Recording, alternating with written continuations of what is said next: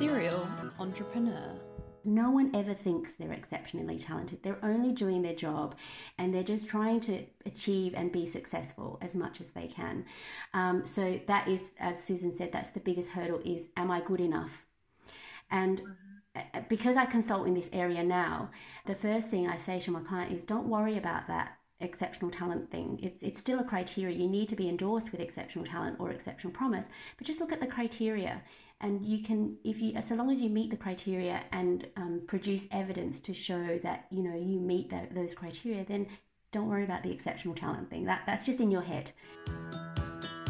Serial entrepreneur.